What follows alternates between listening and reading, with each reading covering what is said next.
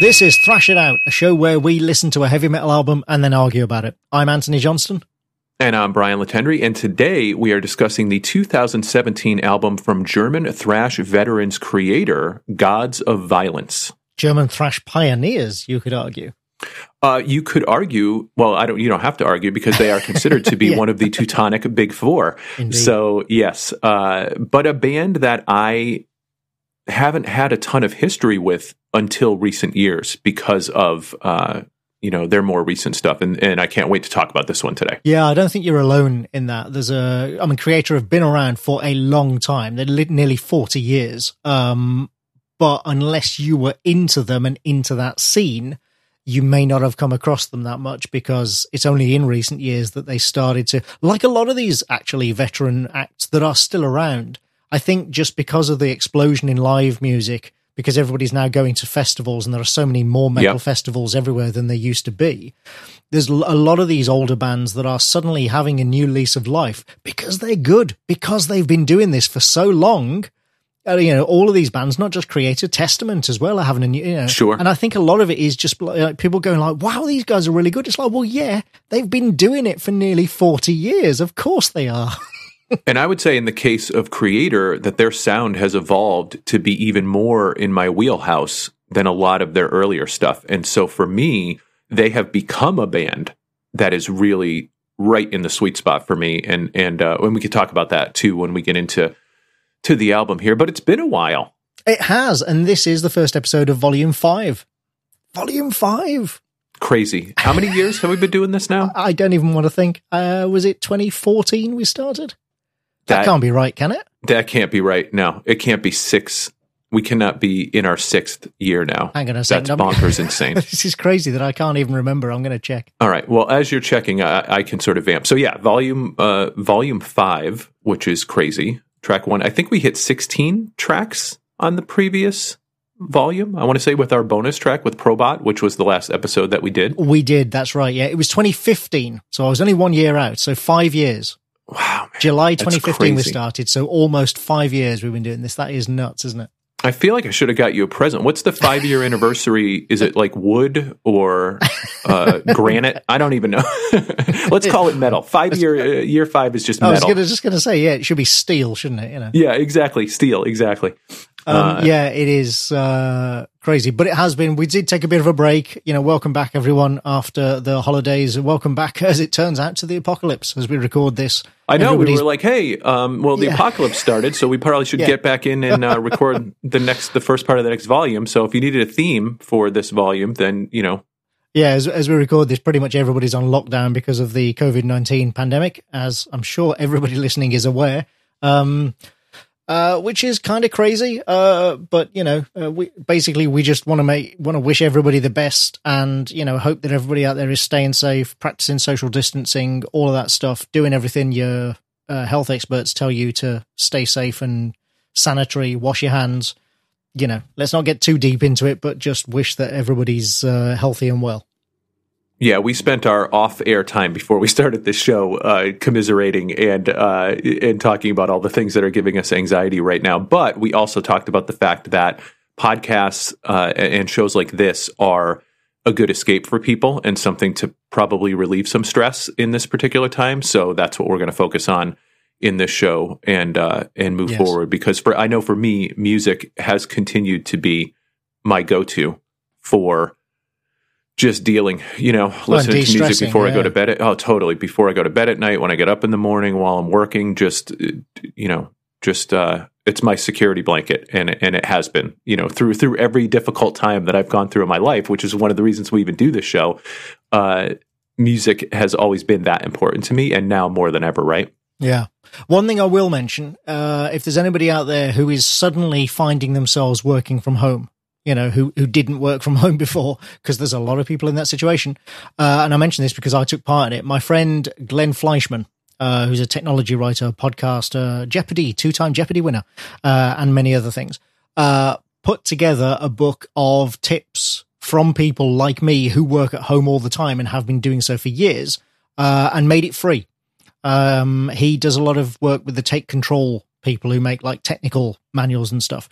It's called Take Control of Working from Home Temporarily. go to takecontrolbooks.com and you'll find it there. And it is literally just a book full of tips and advice about working from home, put together by Glenn from, sort of, he asked basically everybody he knows who's a freelancer, what would you say to people who are doing this for the first time?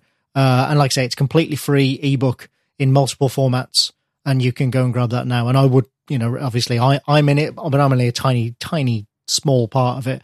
It's full of really good advice from lots and lots of experienced people in that area. That's awesome. I'm actually going to recommend that to some people on my team today because I do work mostly remote, but I have several members of my team now who are remote for the first time really ever. And that adjustment. It's a frightening situation, isn't it? It totally is. I mean, just the work-life balance piece of it, just the being able to, especially when you have other people in the home with you, trying to find that space to actually get work done and manage your schedule and all. There's so many things, and they've been dealing with it like champs. But I'm sure a resource like that would be very much appreciated. Mm. The other thing I'll mention, not related to this show, is that in the interim between the end of the last volume and the start of this one, I launched another podcast. Which is called Writing and Breathing. And it's basically me talking to other authors about how we write, our processes and methods and how we get through the day, what our days look like, how we approach writing a story, that sort of thing. Obviously, nothing to do with metal, nothing to do with music, but if you're interested in talks about creativity, which I know some of our listeners probably are, you can go and find that. It's just go to writingandbreathing.com. And I think the 4th episode just went out yesterday as we record this, so you can go and listen to that. Having listened to the first episode twice already, I will tell you that I absolutely love it. I mean, that is exactly the type of podcast that I love to listen to and that I love to do. And so for me, like I am fascinated by the creative process and other people's processes. And so it's pretty much everything that I wanted in a podcast. And I just love hearing people's different approaches to like what I do. Right. Which you know what I mean? Just like how everybody has a different routine. They have a different approach. They have a different way of getting into the right headspace to write, and the ways that they hold themselves accountable. And it's just fascinating to listen to. Yeah, and I agree, and that's why I started doing the show, because I'm fascinated by that stuff as well, and part of the thing I wanted to do was get across to people that everybody approaches creativity differently, and everybody's processes and methods are different, even though we all do the same job. So much like musicians, everybody approaches writing songs differently as well, and no way is the correct way.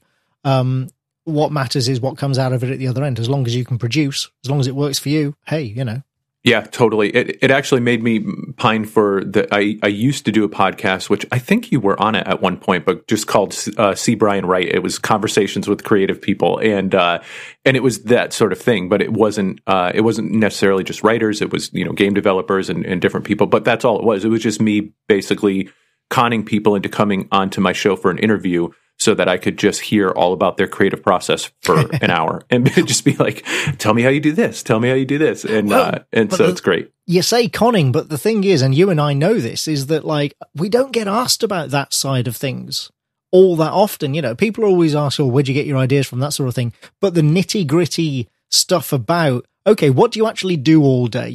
What's your routine? How do you get into your right headspace? That sort of thing. A lot of people don't ask us that. And so when I've been approaching guests to come on the show, a lot of them have been like, oh, great. Yeah, I never get to talk about this stuff. Yeah. And you make a great point with that, because what happened, and you know this better than anyone, because you've done billions of interviews where people are asking you questions about a particular project. And we used to joke about this, back in the comic book days, years ago, of like, most of the time when you get interviewed, you get asked the same 5 questions. Oh, yeah. Right. And it's all the same stuff. And so it is refreshing to be able to have a longer conversation and get into things that you don't get to talk about, as opposed to, when did you first get started? who was your inspiration? The 5 questions that you get emailed every time of like, can you answer Marvel these for my blog? What character would you really like to write? Totally. Yes. If you graduate from your other projects and you get to go write for Marvel, Anthony, what Marvel character would you really want to work on? So good. Anyway, so people can find that, as I say, at writingandbreathing.com. And there's a Patreon and stuff, and just go there and read about it. And also, in the gap since the last episode, we have some new patrons, speaking of Patreon.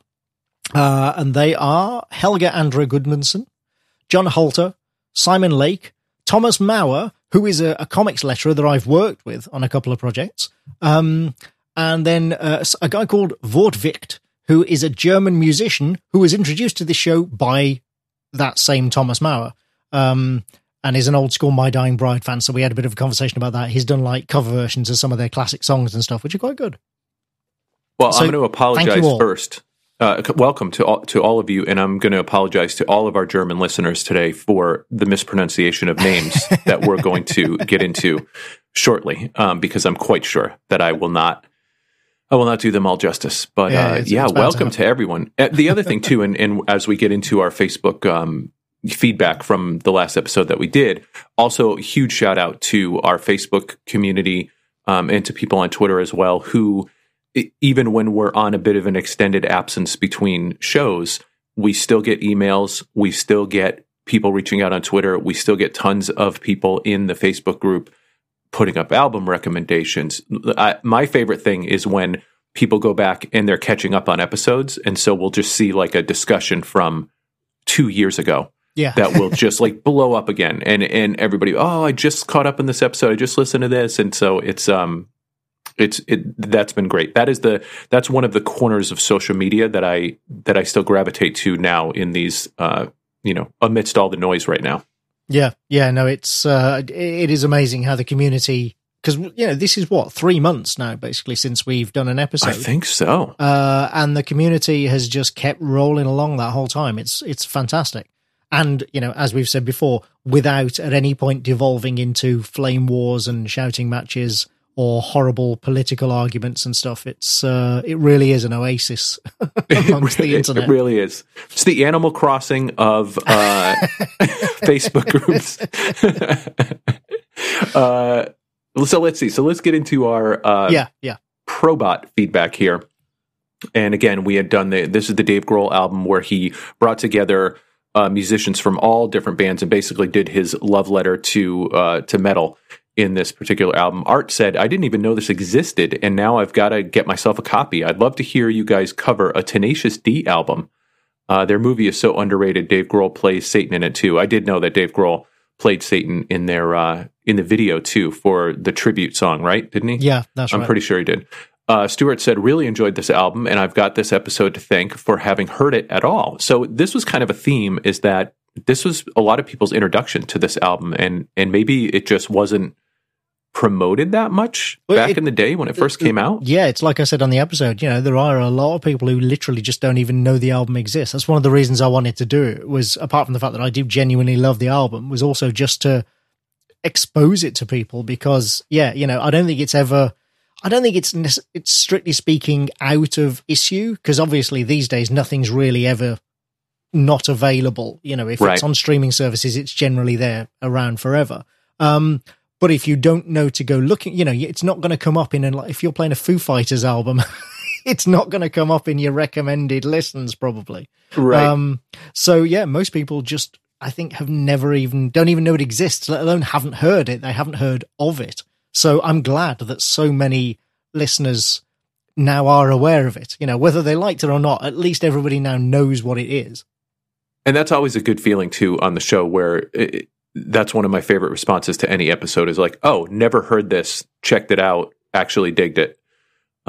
That's the best. So Stuart went on to say, many of the bands emulated were right in my wheelhouse, and I've got to side with Anthony. The lead Dorian track is one of my favorites. I've always enjoyed Cathedral's music, and Lee's vocals are so much better here than on Cathedral's albums, in my opinion. He said, the Max Cavalera track is probably my next favorite. Love Voivod, so I do love the Snake track. and the cover art was done by Away, Voivod's drummer, so that is very Voivod as well. So he really liked that. Franzel said, I didn't like this album when it came out. He didn't like the non-melodic vocals very much at the time, but listening to it now and preparing for the episode, this album rocks. So he revisited it and liked it. Let's see, what else? Dave said, this album came out during Grohl's Can Do No Wrong period. He said, 1999, my favorite Foos album, There's Nothing Left to Lose. 2000, sang and played drums on Goodbye Lament on Tony Iommi's Iommi album. 2001, played drums on Tenacious D's first album. 2002, drums on Queens of the Stone Age's Songs for the Deaf. 2003, drums on Killing Joke's album. He said, listen to this if you haven't. It's great no matter what. And Grohl is just a monster on it. 2004 was Probot. And 2005, drums on Garbage's Bad Boyfriend. That's a pretty good run, yeah. That's a pretty good run from 99 to 05 during that particular time, especially if you're a Dave Grohl fan. And then there was actually some people posting, for anyone who hasn't heard Grohl play with Killing Joke, listen to this. Kenneth posted that. So you can actually find that video on the thread. Todd said, my feelings about how King Diamond's vocals mesh versus his music are the same as Ned Flanders' feelings on Woody Allen's acting. And I'm going to try and read this because he posted a picture that said, I like his films except for that nervous fellow who is always in them. Oh. So, yes, it sounds like he likes the idea of King Diamond except for everything that King Diamond does. Yes. Which I believe, if I'm not mistaken, I believe that King Diamond just released a new song recently. And there's a new album forthcoming. Oh, right. I don't know how recently, but I did see something. Because I don't know if you saw this, but yesterday, as we record this today, so unfortunately it's past, Bandcamp had a day of basically not taking their cut from sales of music on their platform, which was pretty awesome. And I think somewhere in there I saw something about King Diamond. Right, yeah. No, that was a pretty great gesture, because I mean, as somebody who sells music on Bandcamp, they don't take a massive cut. They are very good about that. You know, it's like, yes, obviously they take a cut, they have to keep the lights on, but they're not onerous. They really don't take a lot.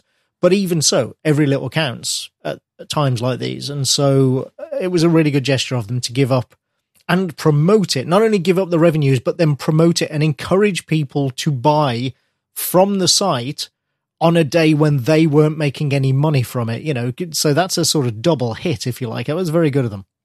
Yep. Christopher said, just finished this episode and it was fun. I'm not familiar with a lot of these bands, but I'll give my opinions on the bands I do know. The Kronos song that opens the record is good and sounds like a song that wasn't quite good enough to make it onto Venom Resurrection.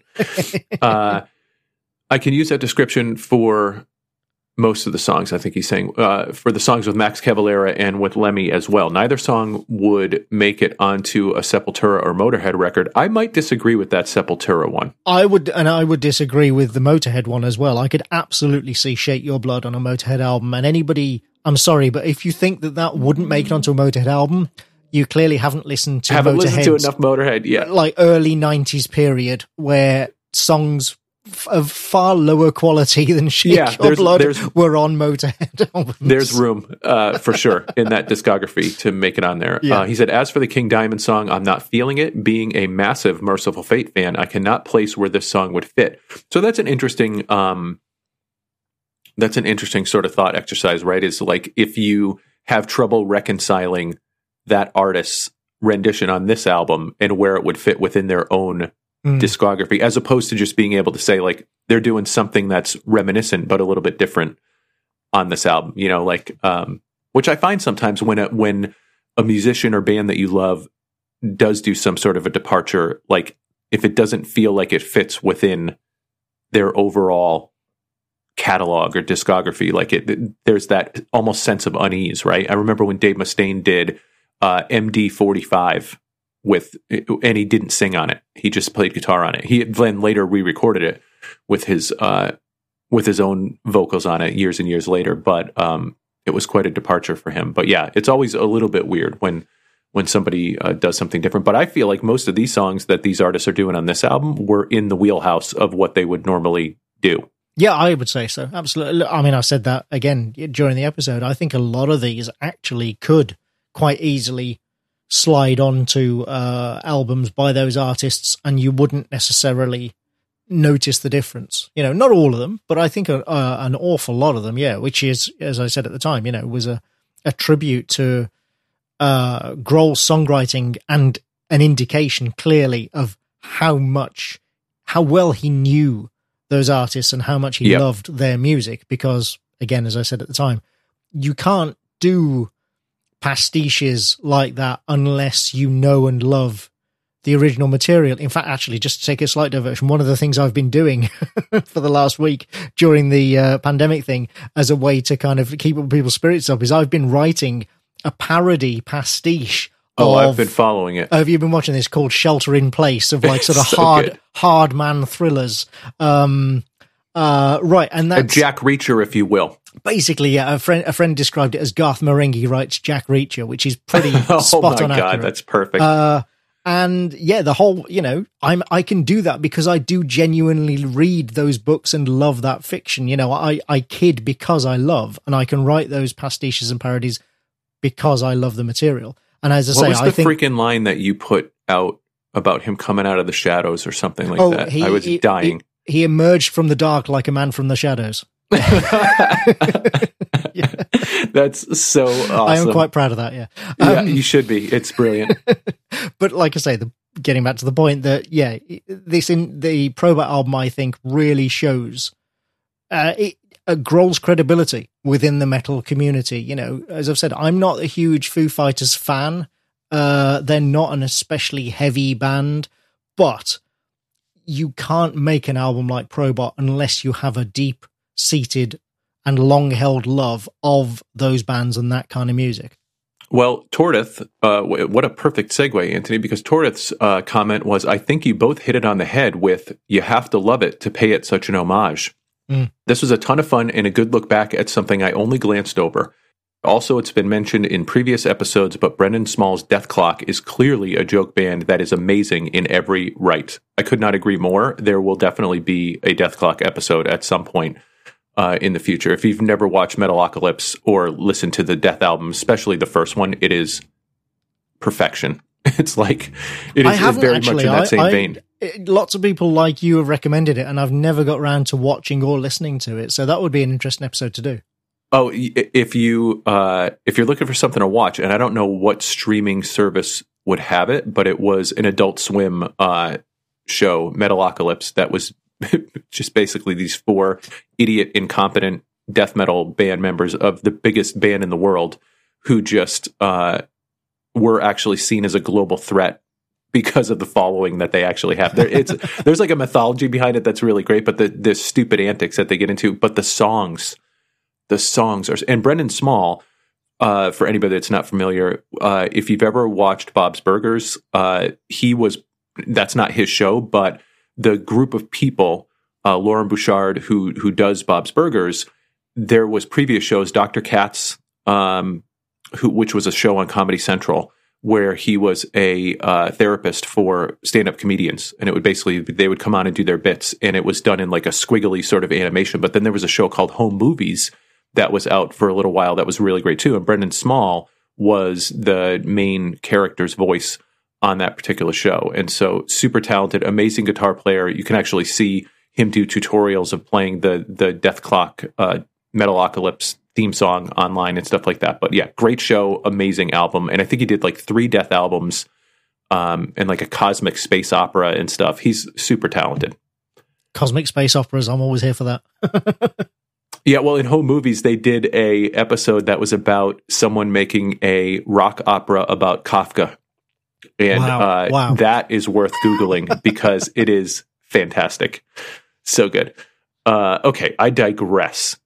Andy said, against all odds, I really like this record. Like you guys, Dave Grohl is someone I think well of, despite not being a huge fan of Foo Fighters. I think his guitar playing is B+, charming if a bit limited, but clearly his love for the material is the big feature here, and it's hard not to be swept away by Grohl's enthusiasm. This is super fun. I think that's the perfect attitude to take around this album, right? Yeah, exactly. I couldn't have summed it up better myself. And then I'll leave us with this one. Keith said, I bought this album when it came out, didn't really like it, and that was that. In the time between, I've gotten way more into Venom, Celtic Frost, and this episode prompted me to listen again. Holy shit, I've listened to the record quite a bit since. Thanks for bringing me back to it. Hey! So great discussion around that one, as usual. Yeah. As we said before, we love our Facebook community. It is one of the bright spots of social media for us, and of Facebook, frankly, if I may be so bold. Oh man, yeah. Talk about an island oasis in the midst of the apocalypse. I mean, yeah. Facebook now, I feel like it is. We're kind of on that little floating piece of ice now. Just our Facebook group. And really, I'll be honest with you, the Facebook group is one of the only reasons that I actually keep Facebook, is because of that group. Oh, wow.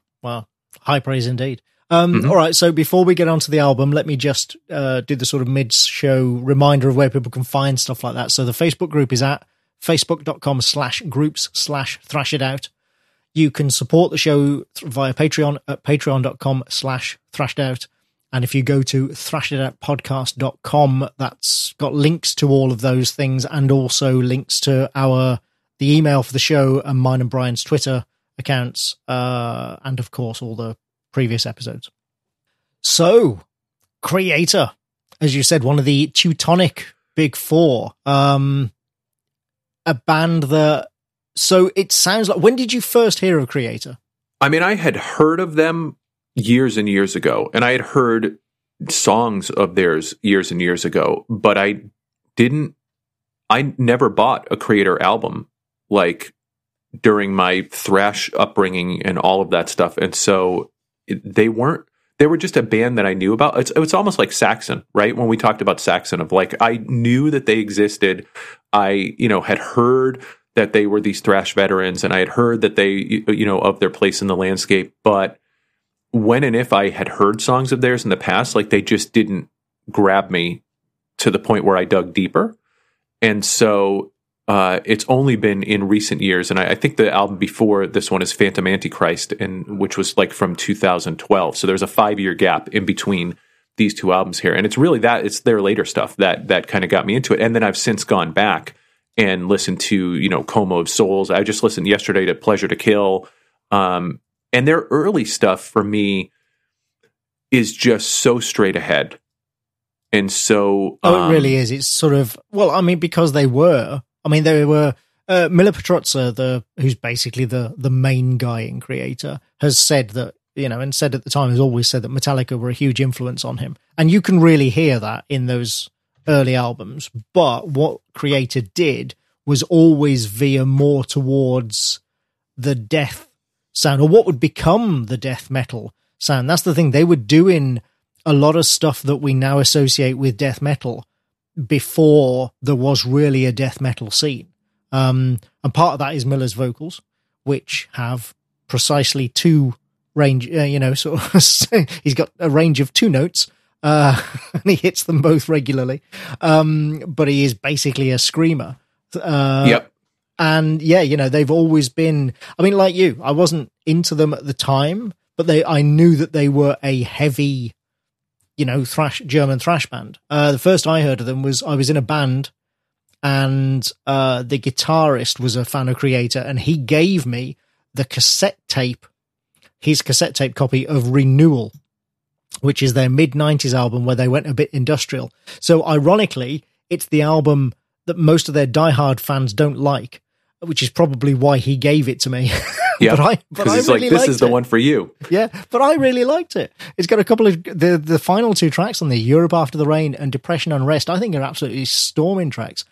But because everybody told me, oh, this is a departure, this isn't like their regular stuff, but I liked it, I thought, well, I won't bother listening to their other stuff then. So I didn't actually seek out any other Kreator records for quite some time, until recent years when I started thinking, let's go and listen to their other stuff and see just how different it was. And yes, it was very different, because their early stuff was really straight ahead thrash with, sort of death tinges, but still pretty good. Well, and you've already broken the seal on mentioning Metallica at least once per episode. So now that you've done that, I will say that this is a good example of like because my knee-jerk reaction to people saying like, oh, I came in during the Load era of Metallica, and that's where my entry point to that, and that being like an immediate sort of cringe for me of like, oh, that's your starting point for Metallica.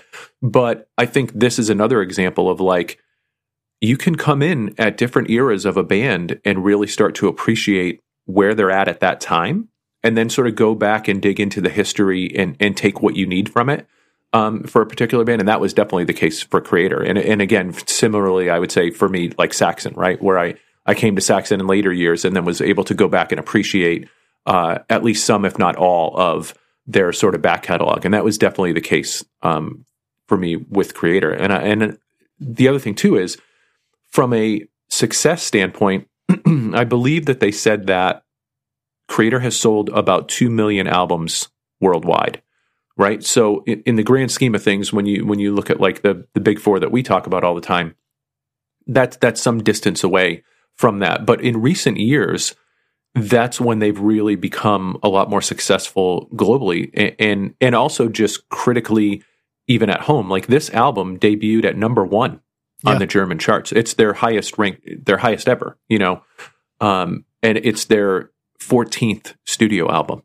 Yeah. Well, and the other thing about those album sales is this is where the importance of, what used to be known as breaking the American market comes in, because that still makes them one of the best-selling German metal bands. Right. Yeah. Around. Great point. Because most of those bands never broke America and they were only popular in Europe, which obviously has, a lot of people, but country by country, nowhere near as many as the US. Whereas when you hit the charts in the US, that means that you've appealed across like a wide swathe of the entire country of 300 plus million people. So you've got to take that into account with the European bands, that if they never really cracked America, although as you say, there's a big drop off in terms of absolute numbers for the sales relatively compared to other European bands, that's actually still a lot of records, very successful. And I think a lot of that, again, as we said at the start, comes from them they've always been a touring band. They've toured and played live pretty much their entire career. And I've never seen them live, but by all accounts, they are very, very good live, put on a really good show, very technically adept. And Miller's, shall we just say, aggression in his performance, on the records is replicated. He's able to bring that same energy and aggression to the shows, which obviously for a band like this is what you really want. Yeah. I mean, for me,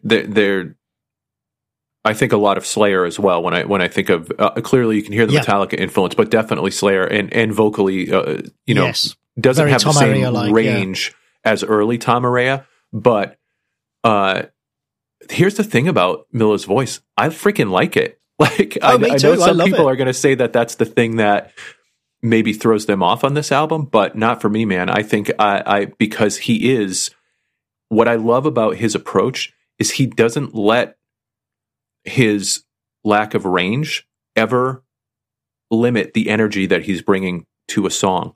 Yeah. And so, especially with these later albums, there's a ton of melody in these albums, and he, like, it just feels like there's never a time where he's like, well, that's kind of out of my range, so let's not do that. You know what I mean? Like, I feel like he just goes for it one way or the other. And to me, it just comes across as very sort of genuine and authentic. Yeah. No, like I said, he's got 2 pitches, but what more do you need?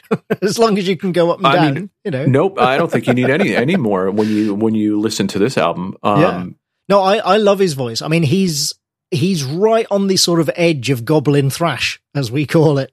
100%, dude. But he's just on the right side of it. There's so much aggression behind it, and he really is. The other thing, and this is, well, I'm sure I'll talk about this with regards to some of the individual songs as well, but I've spoken before about I much prefer sort of shout screamers to growlers, as a general rule. And he 100%. Is absolutely a shout screamer. Now, if you listen to it, he is clearly, it's controlled. He's doing it in a way that doesn't blow out his voice, and he can do it, night after night on the road.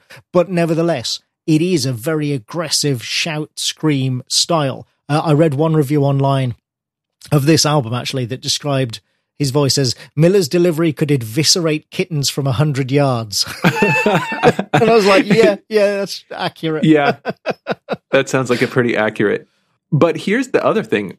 It's funny because I remember when I posted about this album a couple years ago and how much I was digging it, someone was like, yeah, as soon as I heard the song about Satan, I was out. When you listen to this album, though, when you look at, and we'll get into the lyrics of different songs, this is a very empowering album and has some really great lyrics on it, and also covers some very interesting topics over the course of the album. And so, like, it is, I think this is another one of those bands. I mean, metal suffers from this overall, right? Is that sort of judging a book by its cover sort of thing. But I hope that people really spent some time with this one and found, A, that it's much more melodic and intricate than maybe first listened through, and B, that it really has some very empowering and positive themes in it that, looking at the front cover of the album, you might not immediately know that you're in for.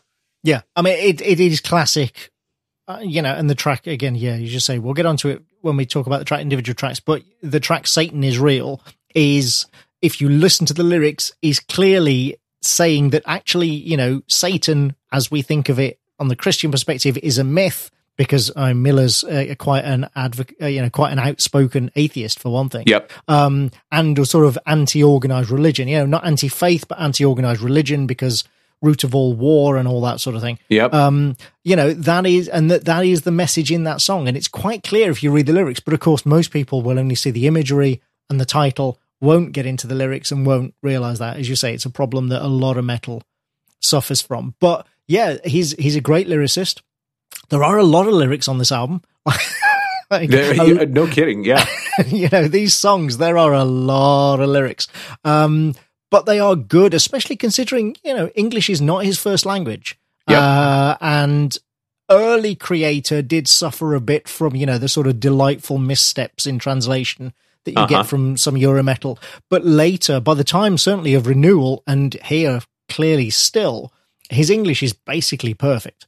And yeah, he's, as I say, a great lyricist who preaches, if he's, can be said to preach anything, love, peace, anti-corruption, Dude, all the classic metal themes.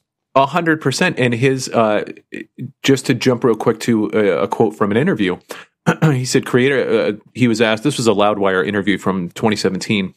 The guy said, Creator is a band with a long respected history in the community. What's the one thing that you really hope people will get out of listening to Creator? And his response was joy. He said, they should enjoy the music. Simple as that. We try to me, a positive mental attitude is very important. So metal to me is something that has a very positive energy. There's nothing better than going to a metal show. A band can play and everyone goes berserk. That's how we, Creator, that's how I see the purpose. That's the purpose to play live. He said the exchange of energy and the excitement and the enthusiasm of the music, I think that's what people should get out of it, if anything. Honest aggression and honest celebration of metal.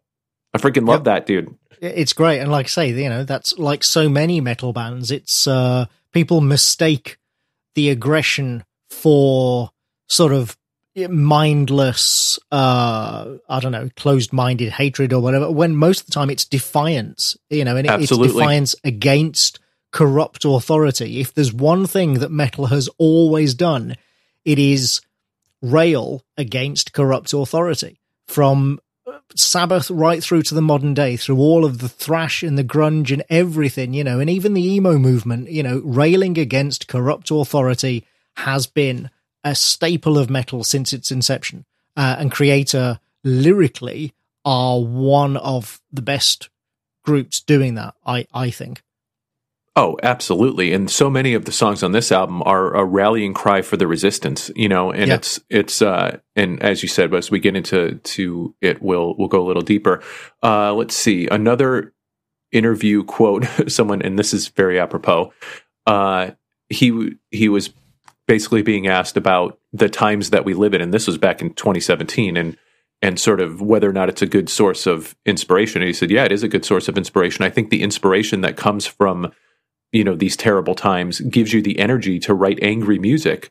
but there could be different sources more positive. On the other hand, that's a way of dealing with these things, with negative energy, turning it into something positive. And I think that goes back to what we talked about at the beginning of the show, is just the release and the catharsis of having metal and being able to get that energy out. Exactly. We haven't actually really talked much about the origins of the band, and I just want to touch on this because I have heard from, sometimes we say about these bands who've been around a long time, clearly everybody listening to this knows who such and such are, but apparently that's not true, because I have heard from people going, not always, so just to recap, they were formed in Germany, in Essen, in 1982, by Miller Petrozza, who is, the lead singer, the songwriter, the lyricist, not the lead guitarist, sorry, but the main guitarist, the rhythm guitarist, and writes most of the music. So he is the driving force behind the band. There's a drummer, Jürgen Reil, whose nickname is Ventor, who basically has been with the band forever, but has also other quit than like a 2-year period. Yeah. Right. Him and Miller, it's a bit sort of, Lars They're and the James Mustaine and Ellison of this band. All that, the Lars and James, They do fall out regularly, apparently. And as we speak, Ventor is not in the band, having quit a year or two ago. But, don't be too surprised for him to come back again at some point. And then, as I say, a rotating lineup of bassists and lead guitarists throughout the band's life. But they did, as we said, they started in the underground. I think they were originally known by a different name. What were they known as? Tyrant? Tyrant, that's it. Yeah, something like that. And started in the underground, sort of proto-thrash scene in Germany, and quickly rose to prominence in the same way that the Big Four did, in America in the thrash movement. But like I say, the thing that always made Kreator stand out was that they had these very, very heavy, what would later come to be known as sort of death and black metal feel to some of their songs. Venom was apparently an early inspiration, and you can hear that in the early stuff. Like I say, I'm not massively familiar with the early stuff, but I have listened to it in retrospect. I think Pleasure to Kill from 86 is a good example of if people want to go back and hear, and you can find at least some cuts of it on YouTube, to go back and hear what their early sound was like. Yeah, and it is very, from our modern standpoint, you listen to it and you're like, well, this is just 100% thrash. It is absolutely traditional mid-80s thrash. Thrash and death, because it is so aggressive and so blistering. Right, you're right, but my point is that I think from a modern standpoint, it's easy to overlook that because we're so used, as we've talked about before, we're so used to those elements now being in almost every metal act. Yes. Unless you are specifically a, sort of light melodic metal act or something, you've probably got some of those aspects to your music. Whereas at the time, that wasn't the case. So I think it's easy to look back and listen to it and go, oh, it's just a thrash record, but you've got to, as with everything, you've got to take it in context and realize that at the time it was one of the heaviest thrash records around, not just for speed. I mean, it is bloody fast, that album, but it's not just about the speed. It is also about, Miller's voice and the choice of, song arrangements and their sound and everything was extremely aggressive. And his delivery was just machine gun fire at that point in time, as opposed to now, which it's more, you can hear a lot more of the individual words and lines, You can hear the words. What a concept. Yeah. That's absolutely true. Yeah. I mean, like I say, I love his voice, but early stuff, you're just like, what is he saying? I have no idea. Right. You had to go to the lyric sheet on that one and be like, okay. Yes, it's about evisceration. Yep. I thought I caught that. Yep. Oh, intestines. Okay, great. That's the other thing, actually. Again, for a non-native English speaker, he uses a lot of really long words. Absolutely. Really long words. And he uses them correctly. And you're like, hats off to you, man. Yep. So, all right, well, let's talk more generally about this album then. So, 2017, so it is a few years old now, but it is their most recent album, as you said. 11 songs, 52 minutes, which is, and again, we will talk about this later. I think there are one or two tracks that you could maybe lose, but nevertheless, it's not too long. 52 minutes is it doesn't outstay its welcome. I don't think. Yeah, I don't know. I'll be interested to see which ones you think you could lose. Maybe a couple songs to me are a little bit long in the tooth, but not even long in the tooth. Just like they could be shorter, but none that I feel like are straight filler. Which is why I really this album is super. I actually agree on that. Yeah, I don't think there's any filler on the album. I just think that, like any album, some tracks are better than others. And there are one or two that if they weren't on the album, I wouldn't necessarily miss. But they're not bad. Just, if you wanted to bring it down to a tighter, like 45 minutes or something. Right. You mentioned, we had talked about earlier, the number one on the German charts, number 118 on the Billboard 200, and number 72 on the UK charts. That was its sort of... highest peak position. 72 on the UK charts. I mean, it doesn't sound like much, but honestly, for a metal album, for any metal album, that's not bad. Well, same really thing for 118 on the Billboard 200. That's a good that's a good one too. Especially for a metal album this heavy, because that's the other thing. For people who haven't yet listened to this album, it is fucking heavy.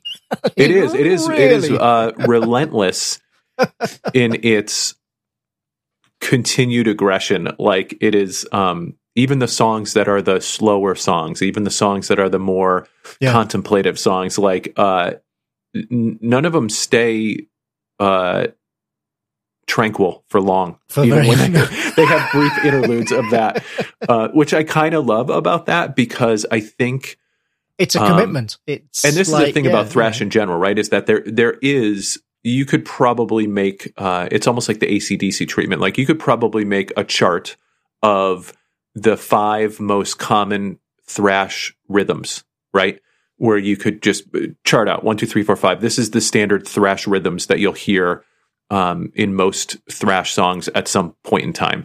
It's all variations on these very limited amount. And I think Kreator has a lot of songs that incorporate very straight ahead thrash elements. But in each of those songs, they also are doing something very different. Yes. And that's what I kind of like about it. So even when for a second you're like, oh, this song kind of sounds a little bit samey to this other song over here. Nope. Then they go over here. And so I like that they have, which to me is very AC/DC in the sense that they have this foundation that they build off of, and they build off of it in very interesting ways. And especially in this album, there's orchestral arrangements, there are harps, there are xylophones, there's a bagpipes. Lot. Yep. Bagpipes. I mean, there's just a lot of melody woven throughout almost every single song on this album. And I love that. And it just meshes so well with the then like punch you in the face aggression that they have. It reminds me of, and this may seem like a strange comparison, but it reminds me of the best of Pantera. Obviously they don't sound anything like Pantera, but the best Pantera, the stuff in their golden era was really, really fucking heavy, but also had some good melody. Cemetery Gates, man. Right, had some great choruses that you could, sing or punch the air along to or whatever. It's combining those two things is difficult, but when you pull it off, it's really, really powerful. And it is, this album, he's this whole album is like a call to the resistance, like a rise up. There's a lot of anthemic elements they can to write this a album. chorus. Yeah. No, that's something that I wanted to talk about, and I will talk about a lot within the individual songs. It's a really great example of how heavy thrash can also be melodic and 100%. feature great songwriting in both lyrics and the music with brilliant hooks, choruses that you can sing along to, verse hooks that you can sort of like hum along to or whatever, that earworms that just stick in your mind. There's lots of them on this album. A lot of that you can probably credit actually to the producer. I read interviews with Miller talking about the producer's Jens Bogren, who is a veteran producer who's worked. I was going to name a few of the bands. Opeth, so Amon Amarth. Opeth, Soilwork, Amon Amarth, Symphony X, Paradise Lost. Let's see Enslaved, who else. Catatonia. Enslaved. Devin Townsend. Let's see who else. Exhorter. Yeah. Basically, the man knows what he's doing. Oh, he did Secret Garden with Angra. Oh, I really like that. That was the album with Kiko before he came over to Megadeth. There's your Megadeth mention. Oh, there you go. Take a drink. he, according to Miller Petrozza, he is a bit of a workhorse. Yet Jens Bogren, he basically has his own studio, and it's up at 7 a.m. every morning and in the studio working. Like, none of this, no fucking around, no getting up at 1 o'clock and moseying into the studio. He's a proper disciplinarian. But and also a bit of a perfectionist, and he gets involved in the arrangements of the songs and stuff. And obviously some bands are going to like that more than others. But he produced their last album, Phantom Antichrist, which was, I think, to that point, their most successful album, their most commercially I think you're right, yep. successful album. And so they went back to him again and did the same thing again. And clearly this process works, because what you have is that extreme aggression of early Kreator combined with the more experimental stuff that they did in the mid-90s and really great songwriting arrangements that create these earworms, like I say, that stick in your mind and that really become quite catchy numbers. There are many songs on this album that within just a few listens, I was humming along as I was, washing the dishes or whatever, because they're that catchy. And yet nobody could argue that it's not really fucking brutally heavy. It is super heavy. Just looking, if you go to the Jens Bogren's Wikipedia page, between 2003 and today, all of these albums were produced. That's on his page, which is well over 100 albums. Jesus.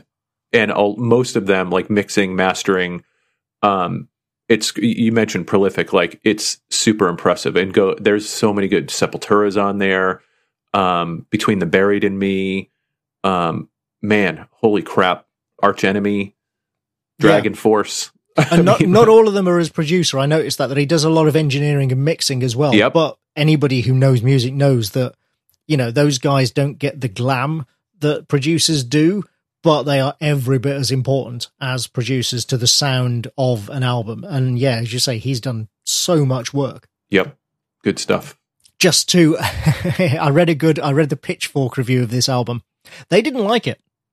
Really? Yeah. They liked Miller's lyrics, but they didn't like the music. And here's what they said. I picked out one phrase that I think really sums it up well. And they said, "At times, Gods of Violence plays like an unresolved tug of war between quintessential Kreator and grandiose symphonic metal, and often in the same song." And they say it like it's a bad thing. Oh and I'm my like, God, that's no, like the selling point of the album. Right. I'm like, no, dude, Yeah. That's exactly why this album's great. 100%. Could not agree more. That is what I love about this. And I think I mentioned at the top of the show, there's something about newer Kreator that has put it right in my wheelhouse. Where I struggle with symphonic metal is that to me, a lot of times, it doesn't have enough aggression. Right. It doesn't punch enough. So if you took these thrash metal legends and meld them with a more symphonic feel in parts, like that is the type of symphonic thrash that I want. Like this is the perfect, it's like a Reese's peanut butter cup, for crying out loud. It's like two great tastes that go great together. Yeah, I don't get that criticism at all. That is a selling point. So yeah, I read it and I'm like, no, but that's not a criticism. That's not a bad thing. No. Oh man. All right, let's get into the album then. So, right. Track 1 is Apocalypticon.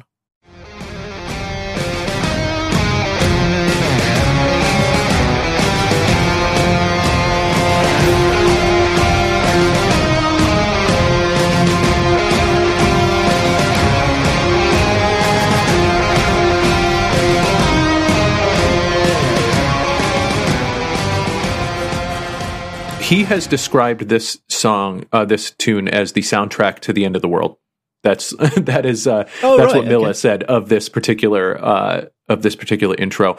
I think you get a lot of what you're going to hear woven through the rest of the album here. This is very much this sort of anthemic, readying for battle, more melodic opening that is the rallying cry that then they're about to really, put the pedal to the metal with the next song. So it's a minute and 6 seconds. Like it doesn't, I like that it doesn't overstay its welcome. It does feel to me like it builds throughout the song and is building towards something, which is good. So, it doesn't, I don't like when albums open like this, if it feels like it's meandering, because it's almost like you stub your toe before you get into the actual album. Here, I think it's just the calm before the storm. Yeah, I agree. I think it's a great setup for what is to come. It's dramatic, which everybody knows I love. I love a good bit of drama in my music. Yep. It's martial, but it's melodic. It's got a repeating riff, a very catchy repeating riff. It does build up. Apparently they recruited a band called Flesh God Apocalypse to do orchestration and the choirs on this, and they also did various bits in places on the rest of the album as well. But that's, you can hear the choirs sort of come in halfway through and build up towards the end, and it does really all build towards a climax. As you say, very short, doesn't outstay its welcome. We've now talked about it for like 3 times as long. That is true. Yep. As the song, but it's a good start and a good setup to the album. And yeah, just, as it reaches that climax with, your traditional kick cymbal and guitar riff, in comes track number 2, World War Now.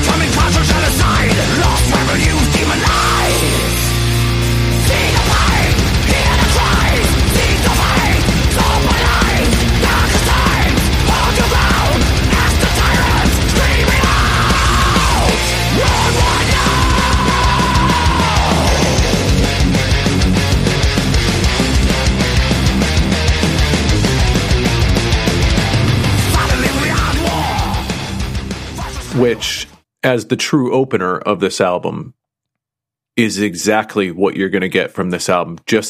A punch straight in the face. Again, as I mentioned earlier, a classic sort of thrash rhythm, but it has this climb to it that I really, really like. And it just explodes. Like it's just a perfect launch from the intro into the first song. And if there was any question as to how aggressive this album was going to be, answered this song, like right in your face. Yeah. Again, we talk about this a lot, the importance of the opener, but this really does make a statement. Funnily enough, in my notes, I put it smacks you around the face as well, which is a phrase that I know I've overused, but it really does feel like this, like wham, no messing around.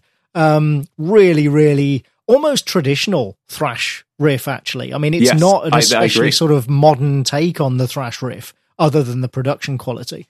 It is a fairly, but it works. By God, it works. And those drums, I'll tell you what, when I found it, because I didn't realize, when I found out that Ventor, the original drummer, is still drumming on this album, because I'm listening to this and I'm thinking this sounds like some 20-year-old guy drumming, I am astounded that a man his age is able to drum with the intensity and maintained speed that we get throughout this album, because make no mistake, a lot of this album is fucking fast and really fast. And he's got to be like early 50s, right? Because I think that Milla is 52. Yeah, right. And they're contemporary. So he's got to be around the same age. And as I say, I was listening to it, just assuming that, like so many bands these days, so many of these veteran bands, that they have a younger drummer who's able to keep up. Right, like the kid that came up listening to them and now has become their drummer, Yeah, and he's able to keep up with the speed. But no, it's the same drummer. And I'm like, holy shit, like my hat is off to you, man. Right, and throughout this album, the drums are absolutely furious. They really are, yeah. And you can hear he's hitting the shit out of them. Like it's not like it's not like control, like there's control there, but it is just that aggressiveness goes right through to every hit. Yeah. I mean, I don't know if they use triggers or something, that's possible. But regardless, like it is clearly a human playing these, without digital assistance, regardless of the actual sound. Really fucking impressive. So this track was apparently inspired by the terror attack in Paris, the Bataclan. Oh, okay. Which Kreator have played many times, apparently. And, Miller has said they will go back and play again, although it's going to feel a bit weird, obviously. But that's exactly what this track is about, hence the title. It is, when that attack happened, he said that he basically just realized, oh, we're already in a war. Like, it's not like a coming war or something. There is a war going on. It's just not a traditional battlefield with soldiers and tanks. So a lyric that he had here was, suddenly we are at war. Supremacists have forced us to align with fear itself, the poisoner, the final level with no front lines, which goes to what you just said about, like, they're not being a structure to this. Yeah, exactly. The asymmetrical war, as they call it. It's a classic example of what we were saying about read the lyrics. These are really, really good, thoughtful, but powerful lyrics. 1 million hands turn into fists, like that. Because they do this, like the sort of breakdowns in the middle of the songs where they in many cases get even more anthemic. And with that, like his sort of rallying cry in the middle of the song is really powerful in this one. But it just talks about how the resistance is literally forming through this act, and people, coming together, and that's again a theme that comes throughout this entire album.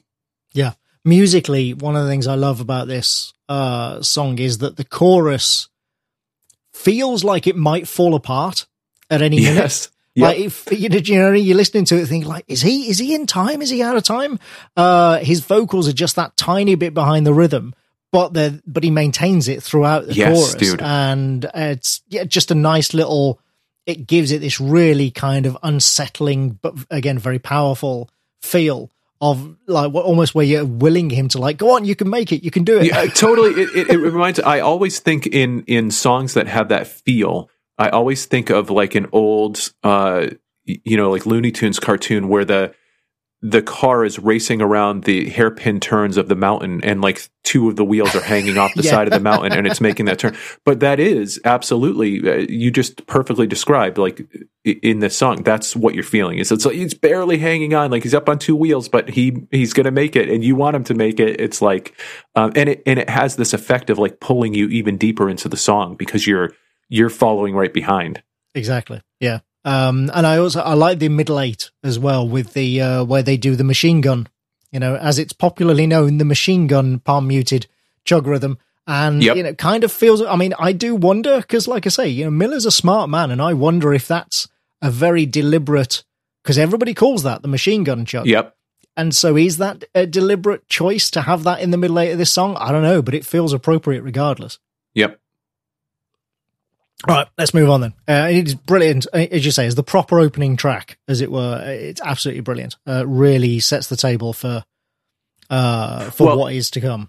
And one last thing I'll say about the song is it's because of those middle eights where they often slow it down that it kind of gives you that pause to even reflect on what you've heard so far. Yeah. Like it's almost like this, and then sort of building up your strength for the rest of the song, because then they kick it back into high gear again, and it's smashes you in the face again. Well, and that's the thing. It also, again, people, it's almost a bit of a joke that thrash songs have the halftime middle eight. It's such a traditional part of thrash metal now that it's almost a joke, but it's there for a reason. And it is so that, as you say, you can catch your breath, to an extent, but also so that when they come back to either a verse or a chorus at the regular speed, it's got so much more impact. It feels so much more powerful because it's familiar, because you've already heard it earlier in the song. So that helps, immediately your brain sort of locks back into the familiarity, but also it feels so much faster and therefore feels so much more aggressive. It's people do it for a reason. It works. Absolutely. All right, let's move on then to track 3, Satan is Real.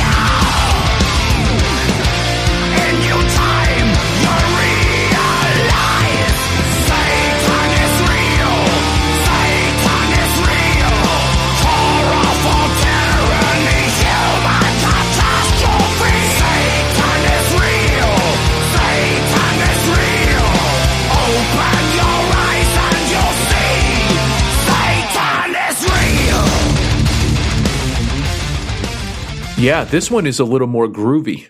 It is. I love this track. Yep, one of my too. favorites on the album. I love the opening. Great atmospheric opening. I'm a sucker for Very bells. Slayer-esque, you know, it is. very South of Heaven. Right, yeah. And like I say, I'm just a sucker for them. But then the main riff, what a fucking riff. And the drums, dude. Thunder. Yes, right. So, this is one of the things I want to talk about with this song. This is a really good display of songwriting judgment, because when you've got a riff this fast, this heavy and this fast, with this much double time palm muting, it would be so easy, so standard to have a matching drum beat, to have a drum beat that's going absolute hell for leather, like double time snares, everything. But it doesn't do that. The beat is a normal speed while the guitars are playing double time. And so what it does is it makes the rhythm of the guitars easier to follow. It makes that riff easier to follow as you sort of listen along. But frankly, it also makes it easier to bang your head to it, and to tap your foot. And it serves as a good contrast to the previous track. So it's really, whoever decided to put these tracks in this order, really smart, and just within the song itself. And wouldn't you say, too, from, again, and I don't have a great knowledge of Kreator's history, but this feels like one of those evolution points, right? Whereas old school Kreator maybe just would have been more straight ahead speed.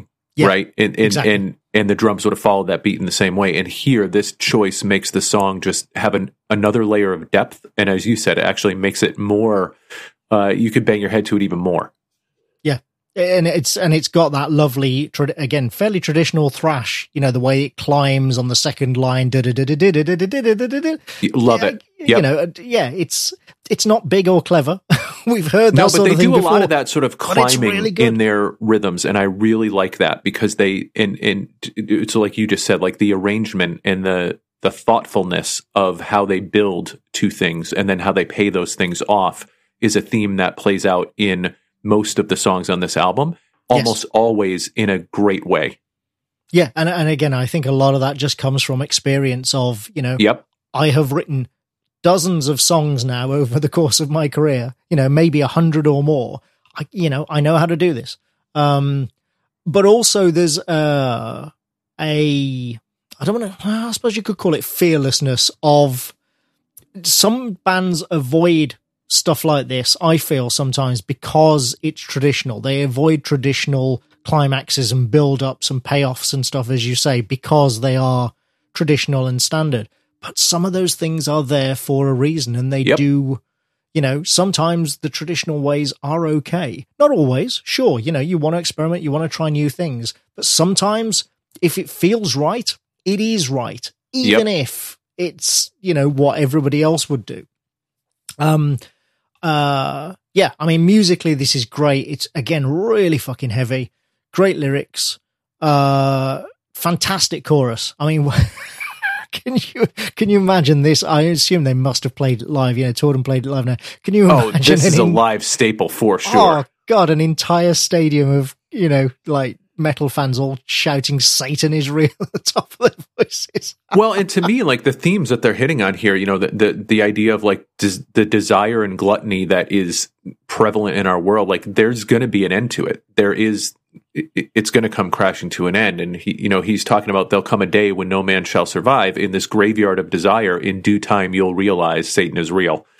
And just kind of taking a look at the world around you, and you mentioned, him being anti-organized religion. And I think a lot of their lyrics too are pointing out like these fantastical places that you're thinking that we've either come from or going to go to, a lot of times are existing all around you. Just kind of open your eyes and look at what is happening around you.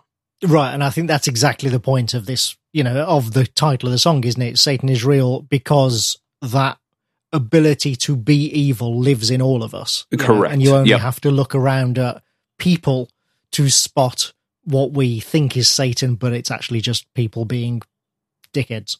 Yep.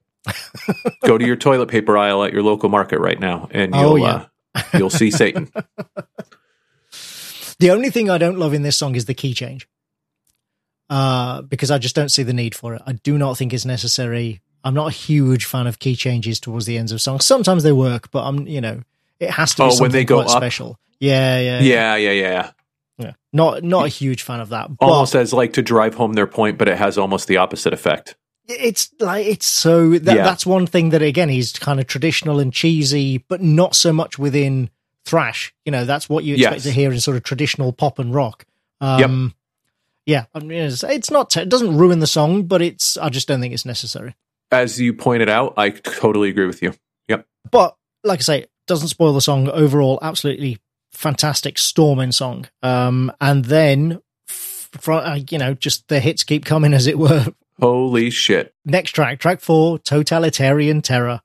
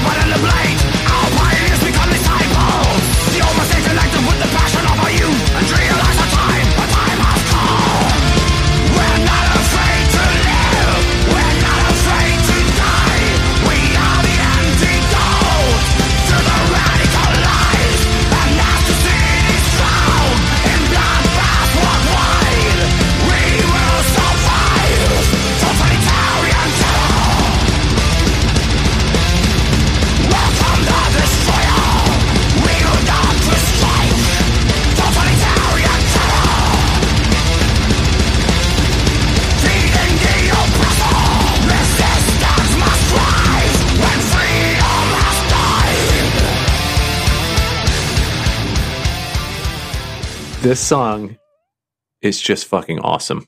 It's my favorite track on the album. It's so good.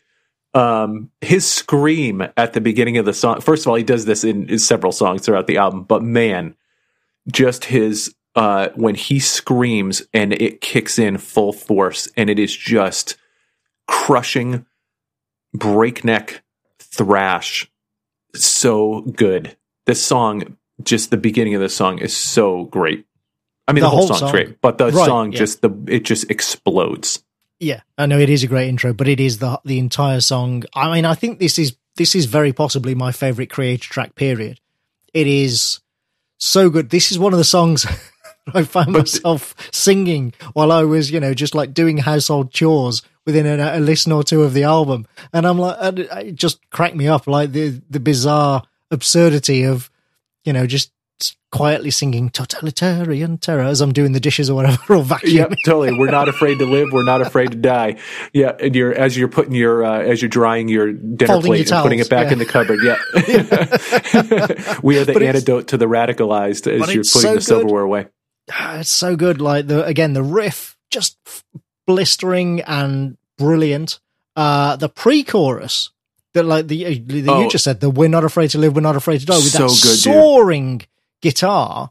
It's fantastic. That again, the combination of melody and heaviness really works for me there. And then the chorus itself, just utterly pounding, but still catchy. Still, a fist puncher, a kind of, sing along, chant along. The way he sings Totalitarian Terror, just every syllable dripping with aggression and hatred. I love it.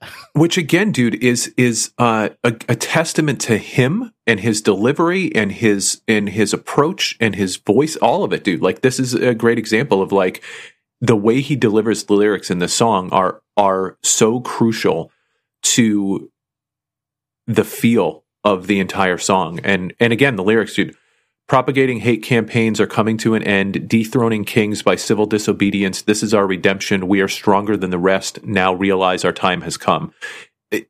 Rising up, uniting, overthrowing. Resistance must rise when freedom has died. Yeah. Oh, dude, so good. Like that. That was actually the first note I wrote on this song. Resistance must rise when freedom has died. Like, just talk about a rallying cry. This song it's got all of that, and it's just you said it might be my favorite Creator track too. It's just it's just about perfect. Yeah, it is. I mean, there is literally nothing in this song that I could suggest a change or that I think could be improved. I think it is absolutely for this band, for Kreator, as you say, just an almost perfect song. And actually, the talking about sort of screamers and shouters versus growlers. So the end of this song has a little detail that I think really underlines that for me. The very last line, the last time that he sings, "Resistance must rise when freedom has died," and when he sings it the last time, he really extends the die, so it's when freedom has died. As the music climaxes as well, and that. There is for me, a perfect illustration of why I love screamer shouters rather than growlers, because a growler doing that for me wouldn't have the same effect. It feels forced a lot of times, whereas this just feels like unbridled rage. Exactly. Frustrated rage. Yep. And that's one of the things that I like coming to metal for. Yep. 100%. The catharsis is there in this song. Like, I mean, if I wanted to tell somebody like, why do you love this album? Just put this song on. Yeah. Oh yeah. Yeah. Just be like, yep. You like that? You want a whole hour of that? Well, come over here. Yeah. Right. And by contrast, if you don't like this song, you're probably not going to like. Yeah. You might want to pass on this one. This album. We're not going to stray too far from this on this album. So yeah, it's like playing somebody Battery. Yes. It's like if you don't like Battery, you're not going to dig the rest of the album. Right? It's a good gauge. Just stop there. So track 5 then is "Gods of Violence," the title track.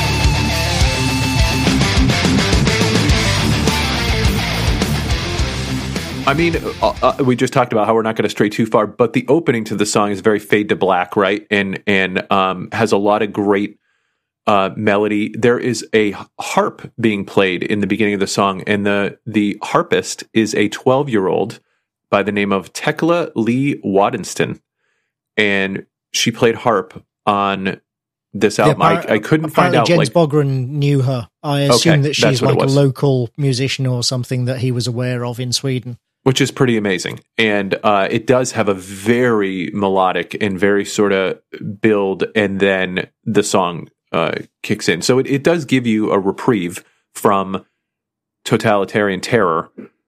You get a bit of a breather, and then this song kicks in. And this song is much slower tempo than Totalitarian Terror. So it's a bit of a break, but it's a pretty epic song. Oh, yeah. Yeah, I mean, I agree. It's a palate cleanser, the intro, I think, after the previous track. Again, gives you time to catch your breath. Until, yes, then it kicks in with that another sort of storming fist puncher of the chanting, "We shall kill." Yeah. And he said he wanted to create a Greek vibe, because a lot of this album ties back to Greek mythology. And so he said he wanted to create a Greek vibe in the beginning of the song. This is Milla saying this. He said, "To me, music is also very visual, and I was imagining myself sitting at the Acropolis with all the philosophers. That's what the intro should make you feel like being in ancient Greece." Yeah, there's so I was going to mention that, yeah, that this album was actually originally going to be a concept album. And it was their original thought, and there are still a few tracks on here which tie into that concept, but then they abandoned the actual concept album idea. But the idea was, and Satan is Real is one of them, the idea was that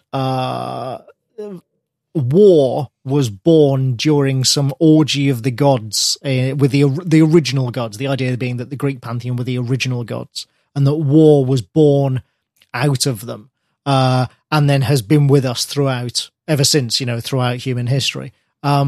Like I say, that concept was kind of put to the wayside eventually, and so it just sort of permeates a bit throughout some of the lyrics on the album. But you can absolutely see it in this track. It's very clearly about that, although he also insists that the "we shall kill" thing is about killing the past, killing preconceptions and old notions, and moving forward into a more sort of liberal and progressive society. That doesn't come across quite so much to me in the lyrics. No. But also really just the idea that is woven in a lot of this, like in order to get, like, a couple things. One is that we've never had peace, him coming to the realization that there's never been a time where we've truly been at peace. And also that you have to fight for it. And we're going to have to fight for it, like, in order to get to this place that we want to be. Yeah. Yeah. I think it's, musically, I like the lead guitar that plays under the riff at the start when he's chanting "We shall kill," and you've got the guitar doing that sort of nice, almost, Mediterranean, lead line underneath it. The main riff, I don't think, is quite the strongest on the album. I think it's kind of a little needlessly complex, and it's actually better, I think, when they simplify it for the chorus.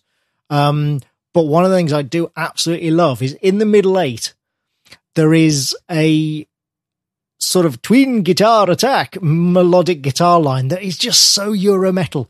Yes, dude. And they do that a lot. I agree. I love it. I heard it and I'm like, that just sounds like it's completely ripped from mid-80s Halloween. That that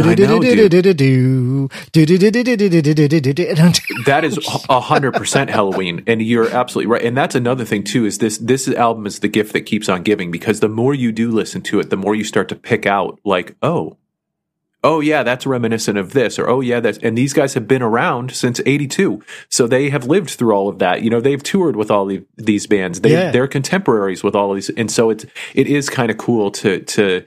Yeah, I mean, they were there at the time. They've earned the right to do 100%. and I think for a band that's, and I mentioned before how it feels like, especially with Milla, genuine and authentic, and I do feel like the music that they're making right now, especially when you start to pick it apart a little bit, it feels like their entire history put together. It feels like all the elements that they've picked up over the years and that have evolved a little bit and that they tried and experimented with, and listening to almost like a living history of their musical journey is really awesome, as you start to pick out those little pieces of it. But the Halloween piece, you're dead on 100%.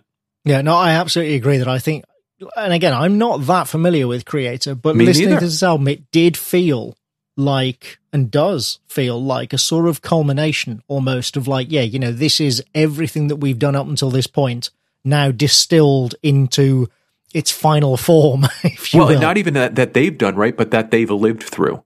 Well, and that's what's kind of cool, because so many bands, maybe not so many, but there are a lot of bands out there who believe that they're the only ones that can do the thing that they can do, right? And so, and are, protecting themselves from being influenced by other people and stuff like that. And I just feel like, to go back to what Milla was saying that we quoted earlier about him wanting Kreator's music to be just joyful and to be a celebration of metal and a celebration of music. And I think all those little things that they incorporate along the way are validating that statement. I couldn't agree more. Let's move on then to track 6, Army of Storms.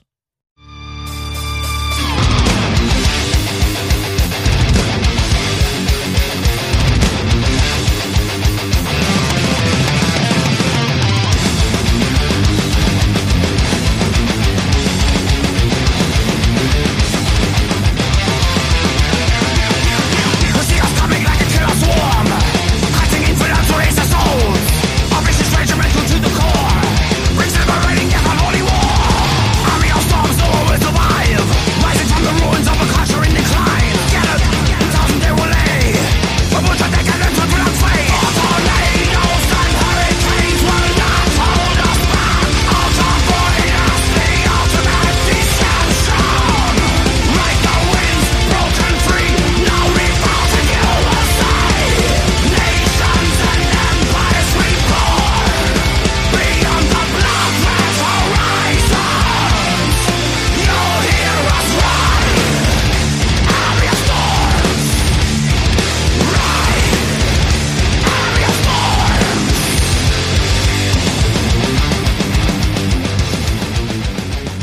This has one of my favorite opening riffs for sure. And this is one of those songs that almost feels like it could be like a like the shanty that you sing on a boat, on your ship on the water. Like it has that a little bit Amon Amarth feel to me. Again, very sort of in the pre-chorus, it's climbing, it's charging, and I love it's called Army of Storms. So I feel like in the chorus, the drums, it has this sort of galloping feel to it. This idea that it is this, this army that's coming forth. And I like how the lyrics and the music tie into each other to give you that feeling of this sort of army coming together. Yeah. That opening riff, to me, actually sounds really Metallica. Like, the more I listened to it, the more I was like, I could really imagine hearing this on a sort of mid-period Metallica album. Again, talking about those influences with like the Halloween bit in the last song. Not a bad thing, just listening to it, I was like, yeah, that's kind of, and again, Miller's talked about him loving Metallica, so I can see that fitting in. I like the opening melodic guitar that goes over that riff. Yep. Again, I think that's really good. The main riff itself, I don't think is all that interesting. And the chorus isn't the best for me. What I do like, one nice little thing is in the pre-chorus, from the tornadoes and hurricanes bit. Yep. If you listen to that, you'll note that the final line is extended. So the Beyond the Blood Red Horizons bit, that shouldn't be there. That's an extra 8 bars that have been added between the pre-chorus and the chorus. But I think it's a good call because, like I said, the chorus by itself, I don't think is really anything that special. But by adding this extra line in and making it unusual, you unconsciously, you sort of go, oh, well, I wasn't expecting that. And I think that makes the whole ensemble of the pre-chorus and chorus itself more interesting by doing something unusual. So again, this isn't my favorite song on the album, but I like that they, took that approach to it to make something interesting out of it, if you like. Well, and I do like how the chorus, starts with screaming out "ride," right? And the way just kind of it sort of explodes in the beginning of the chorus, even though the chorus itself isn't that amazing. It is a nice, like, coming out of the pre-chorus and it just kind of explodes out, Yeah. For me, the best bit of this song actually is the end. And I don't mean that in the fact that it ends. I mean that you wanted it to be over. Yeah, no. What I mean is the bit with the stop-start riffing. That I'm a sucker for that. This particular one reminds me of Davidian from Machine Head's first album, Burn My Eyes, which has got the same sort of. I mean, that's actually more arrhythmic than this one. This one does follow a fairly standard 4/4 beat, but it works. It's good. Pantera did it as well, at least once that I can think of. But like I say, I'm a sucker for it. I think it works really well, and it does on this song as well. Yeah. Should we move on then? Track 7, Hail to the Hordes.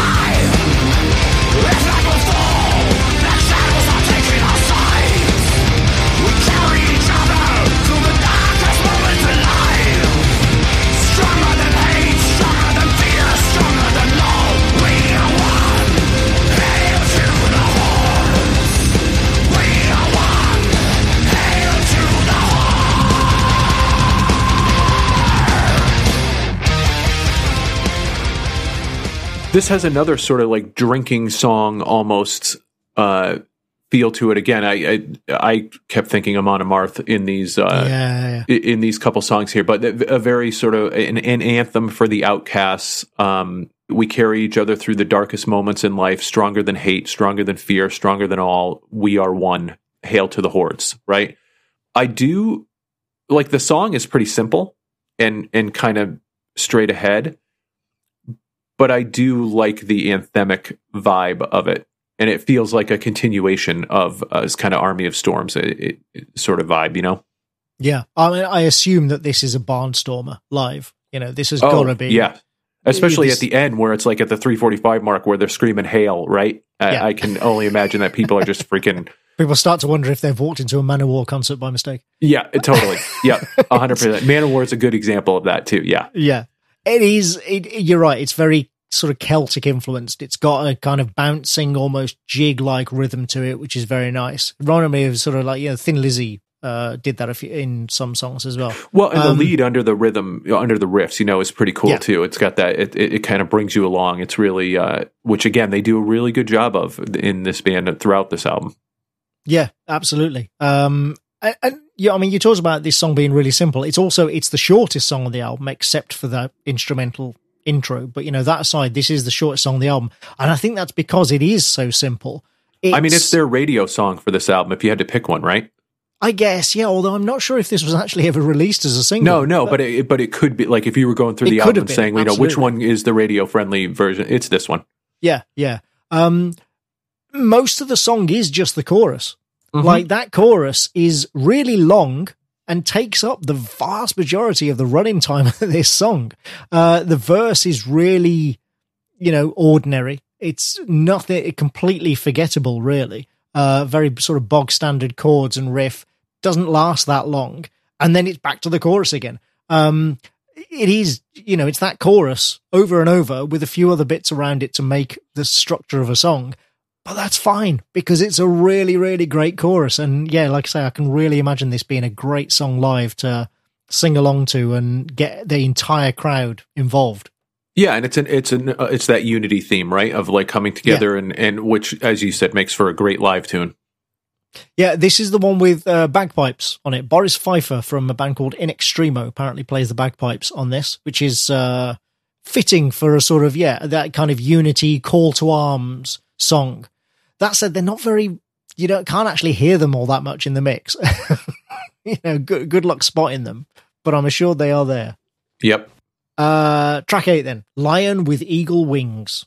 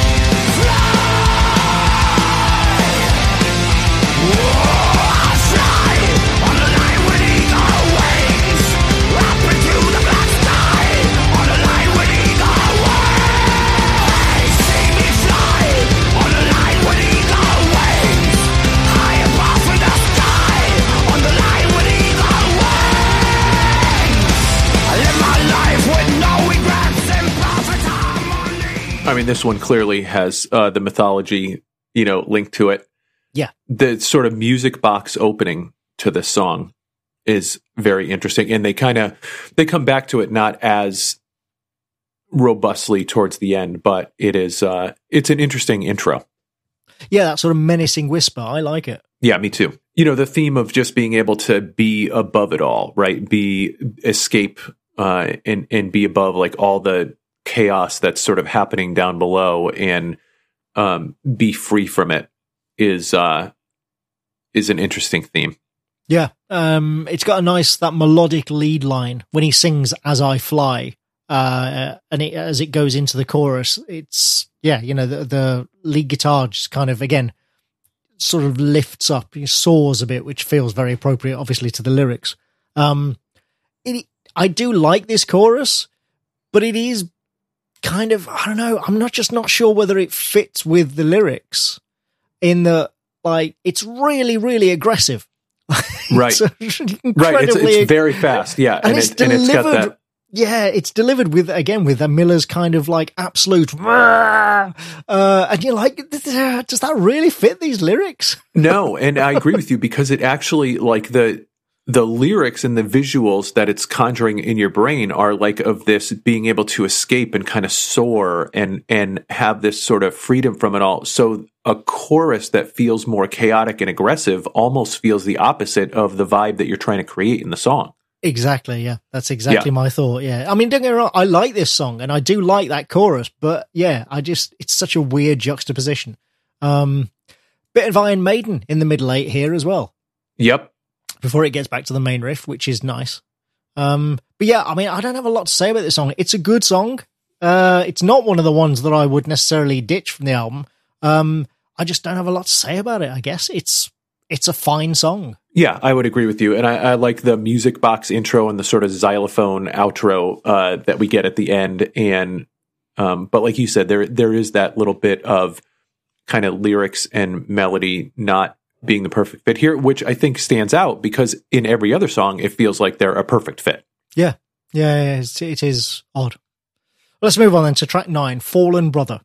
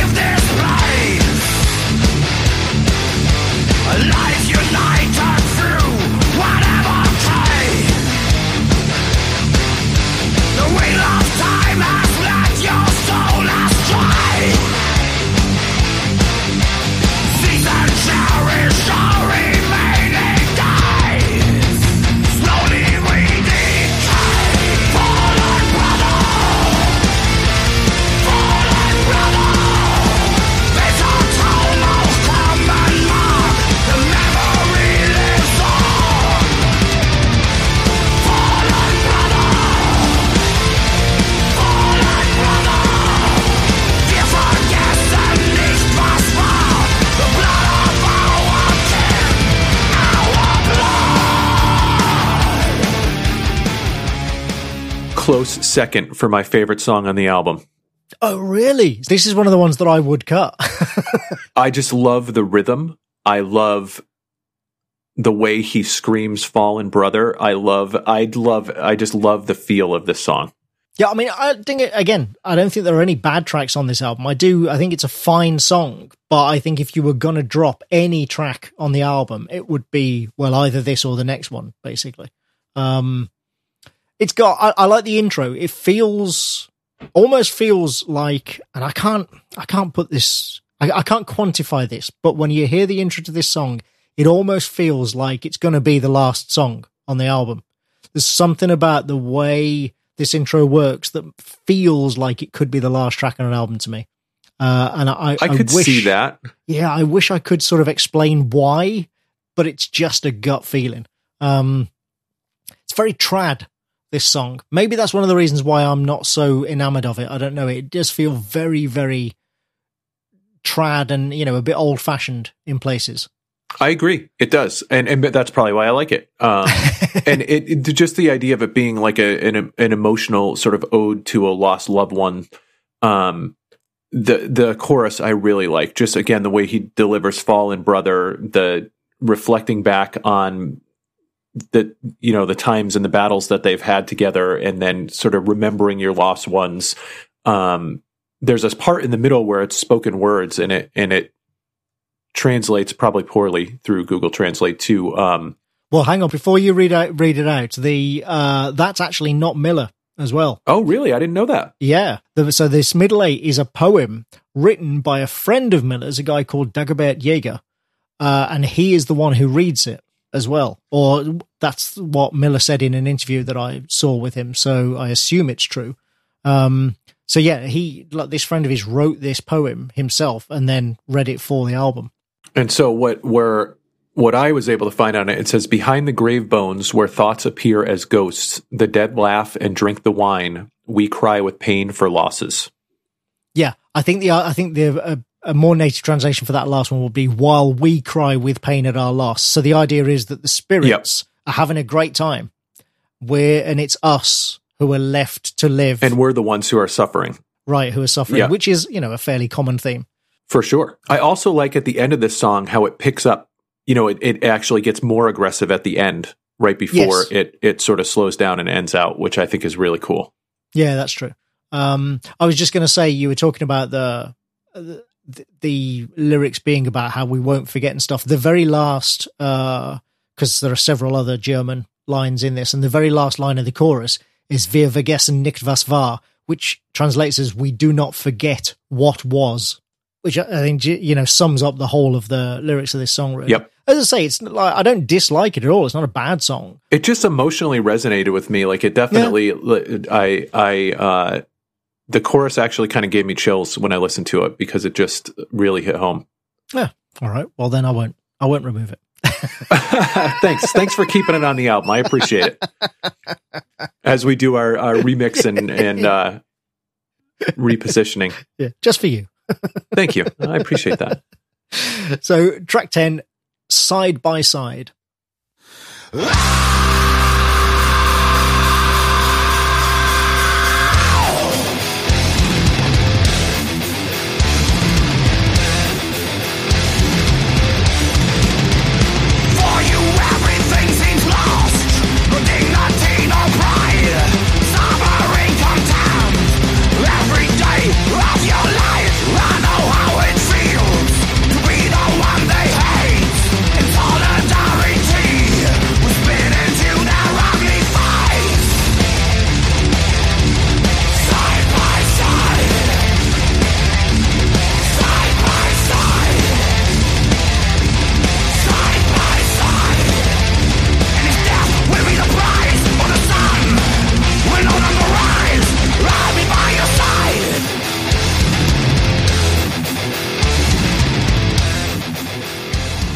A very interesting song, right? Because they're calling out the homophobes in this song, which is pretty awesome that on Creator's thrash album, but when you listen to the rest of the songs and you listen to the themes that run through all of them, not surprising at all. Yeah.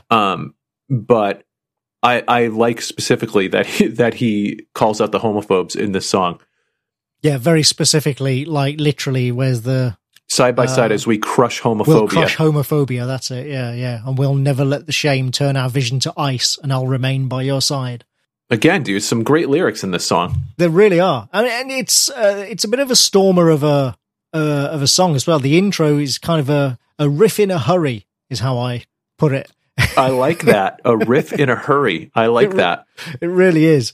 The problem, and again, like I said, this is one of the other songs that I would... I think is one of the weaker on the albums. And that's partly because the chorus, I mean, I agree that the sentiment of the lyrics is great. But the chorus feels kind of, the side by side bit is good, but the rest of the chorus just feels kind of awkwardly hammered in there. And there's not a lot of melody, which doesn't help.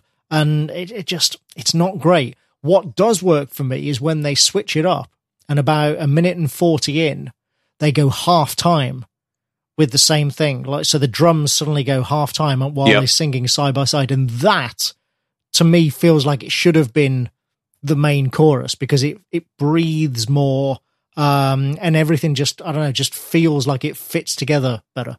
What do you think about the part where they slow down and go acoustic and he's doing kind of like almost a spoken word? Oh, I like that. Yeah, me too. Yeah. And the lyrics there, to you who face the wrath of sacrosancts, to you who feel despised or unbeloved, to you whose hope is killed by the pestilence in their eyes, I'll be by your side. And I like that he slowed it down so that it was really clear. Yeah. Right? Like to deliver the message. Yeah, right, exactly. There's no mistaking that message. Yeah. Yeah, no, I like that. I mean, that is one of the better parts of the song. And then it comes out into the half-time side-by-side bit, which, as I say, I think is the better version. All right, well then let's get on to the closer then, to track 11, Death Becomes My Light. A disembodied voice whisper in my ear. Tell me why are you here? As we sail across the river Styx into Elysium, unto the dark abyss.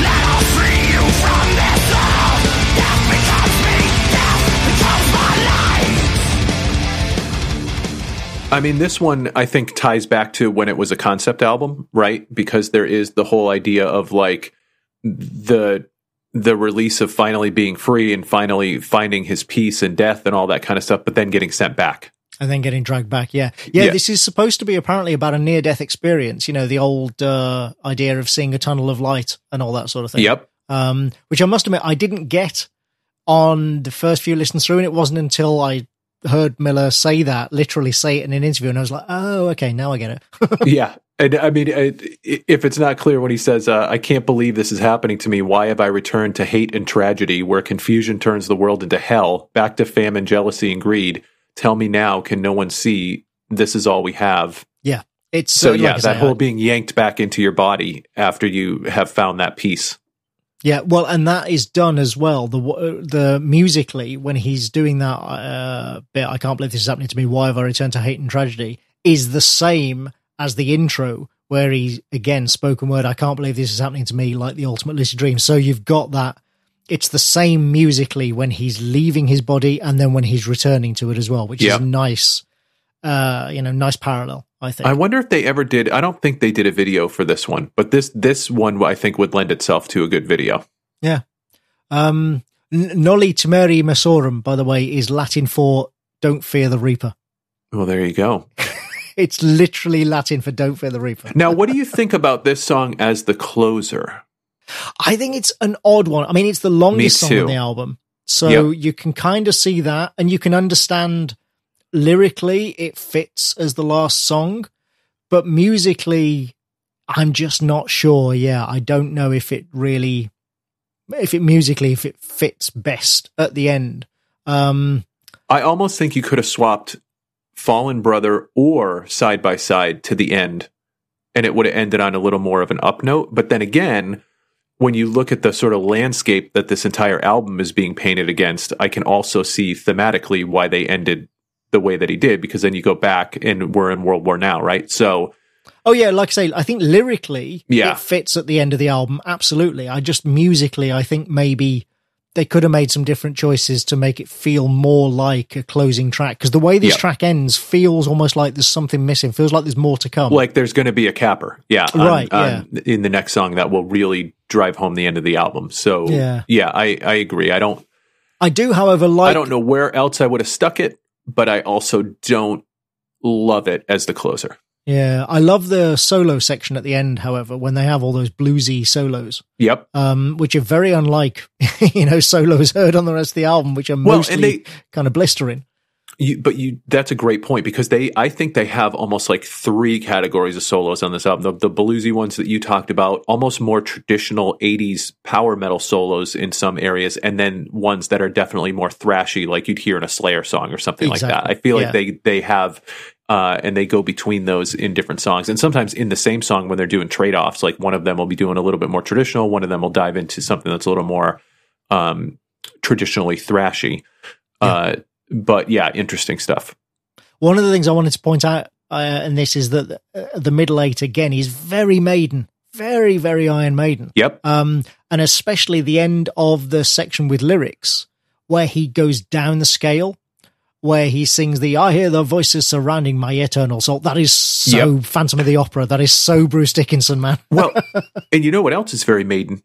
The fact that they have consistently high quality lyrics. True. So, yes. and that they are very much, that Milla is very much a storyteller in the songs, right? Because that's one of the things that even when I don't really groove on the music for an Iron Maiden tune or even an album, like Book of Souls was an album that didn't really musically resonate with me, but it's Bruce Dickinson's storytelling.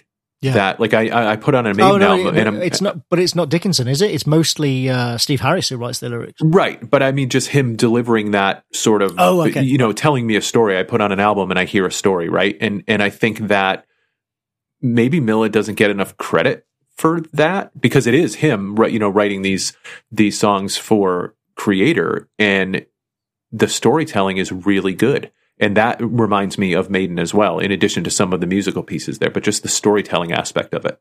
Yeah, no, I agree. It's, as I say, I think lyrically he is great. And you're right, it almost certainly overlooked, partly because probably of the style of Creator's music. Yep. As we know, again, from early Metallica, a lot of people only hear the aggression and the speed and it doesn't even cross their minds to think that actually there might be some strong lyrical content here as well. Totally. Look at albums like Ride the Lightning and Master of Puppets. Yeah, fantastic lyrics. Mm-hmm. But people who aren't enthusiasts won't hear it, which is a shame.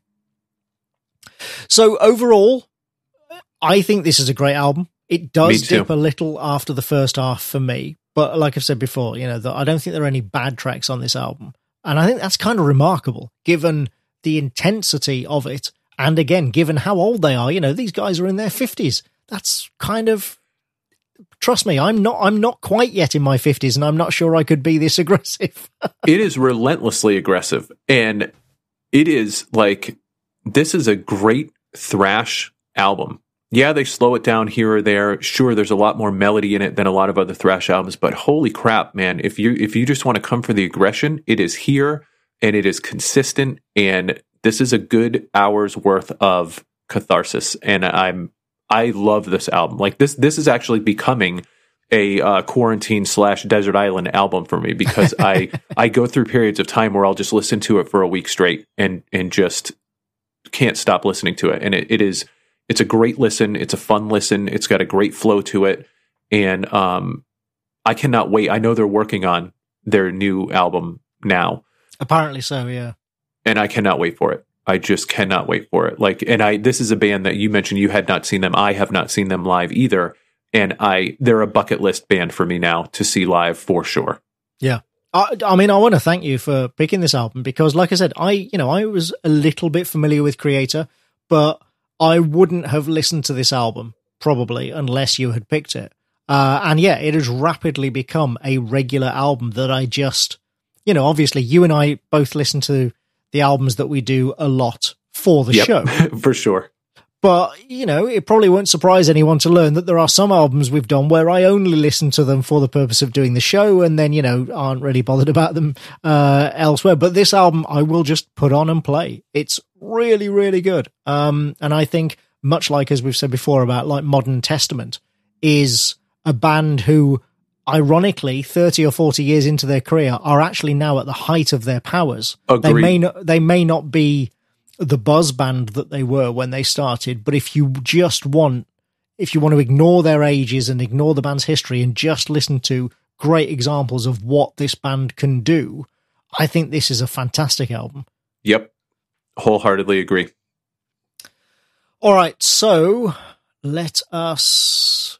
Well, before we get onto the homework, I will once again give the usual spiels and say to everyone, thank you for listening. If you enjoy the show, remember, do please spread the word, tell your friends, rate us on Apple Podcasts and Google Play and Google Podcasts and wherever you listen to us. And you can go to patreon.com/thrashitout. I'll say that again. I'll put my teeth in.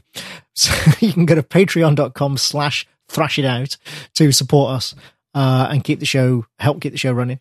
If you want to get in touch, go to thrashedoutpodcast.com for those links that I mentioned earlier, email and Twitter, and there is a link to the Facebook group on there as well.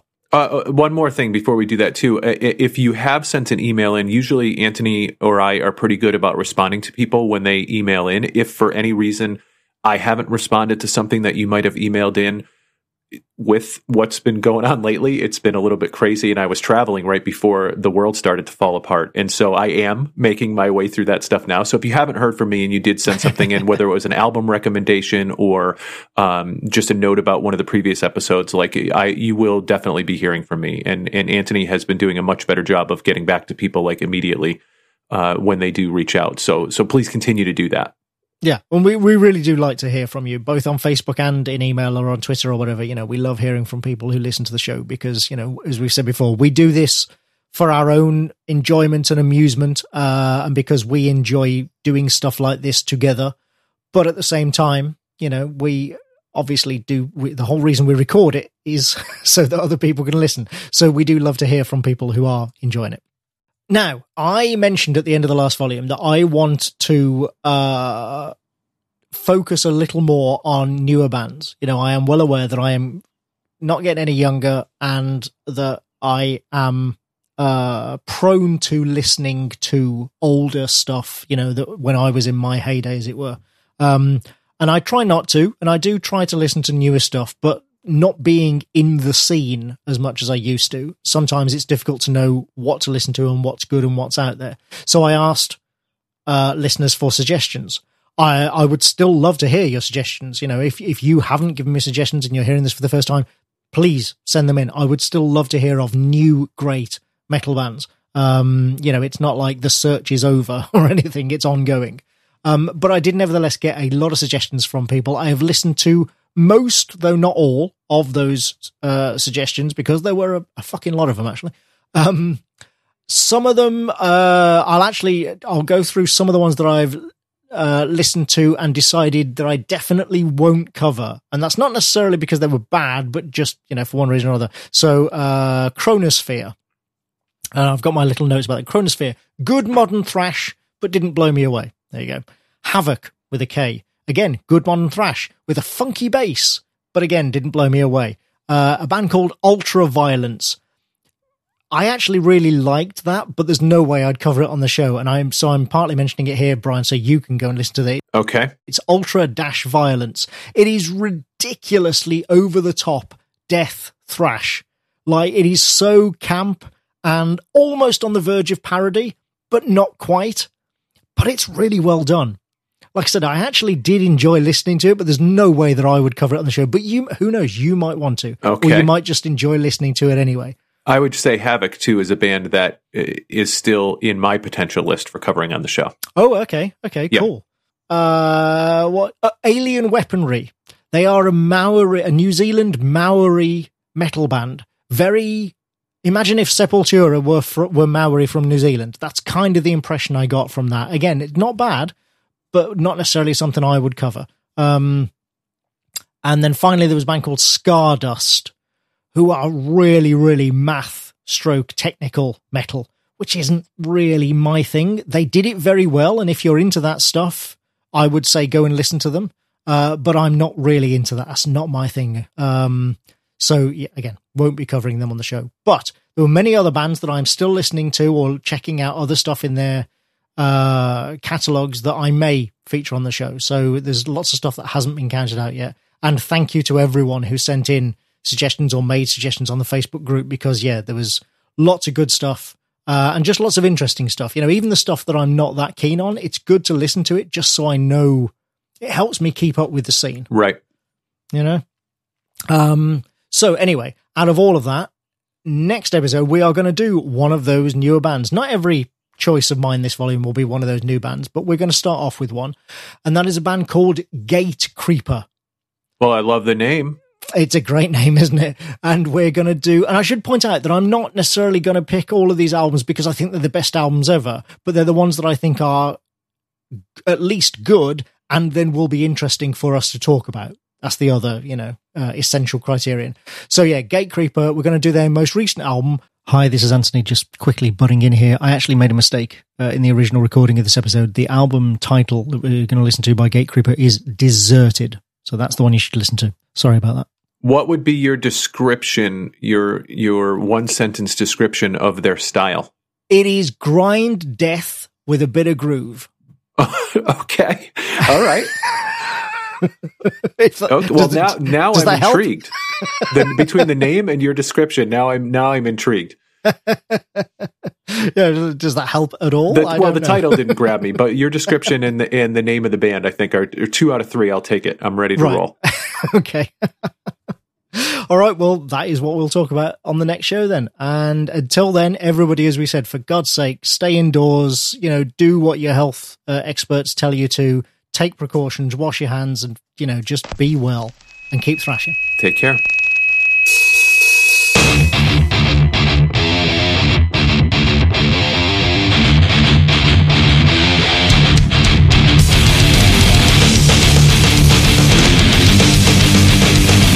Thrash